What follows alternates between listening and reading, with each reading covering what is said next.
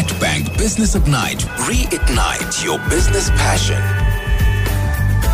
All right, Nedbank Business Ignite is a platform for businesses in need of practical solutions to their business challenges.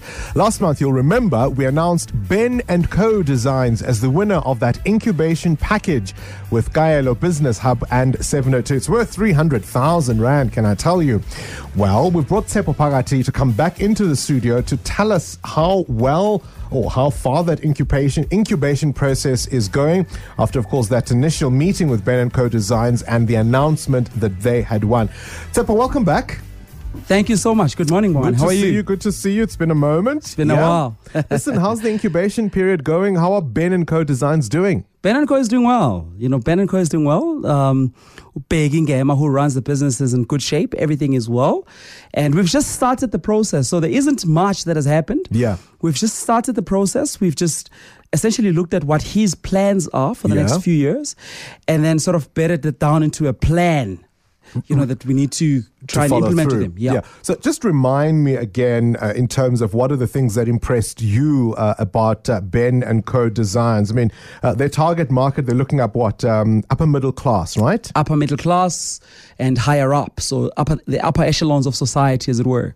So what we particularly liked about this business was the fact that it went from design to manufacturing. So it occupied the entire value chain. Yeah. So they go from design to manufacturing the jewelry to retailing it themselves. So this is a high potential business from a job creation point of view.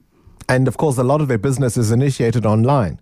It's quite 70%, I think, of their sales are initiated online, but there's no payment gateway currently that they have online. So this is an easy win. So it's sort of low-hanging fruit that we can then pick on to say that, well, let's create a payment gateway.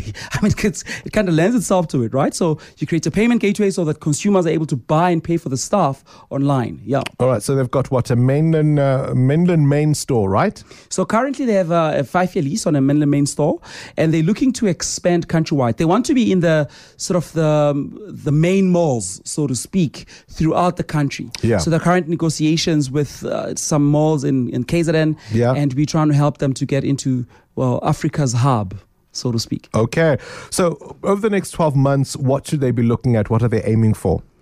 So essentially what we need to do is we need to just entrench the brand in the consumer's mind. So we need to, that they're in a very highly competitive space with juggernauts of businesses that have been there for 100 years. With established brands. Absolutely. So what we're trying to do now is create a plan that says, how do we get their brand into the consumer's mind? But also, how do we get them to the consumer first?